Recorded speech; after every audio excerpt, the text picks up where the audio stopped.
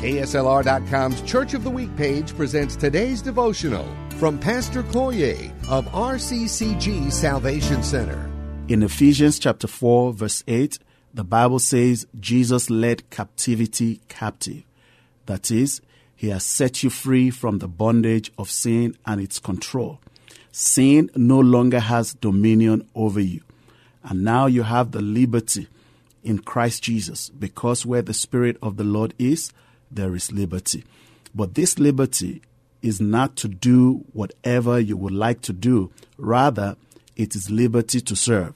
Because not only did he set you free, he also gave gifts unto all men and women. Do you know your gift?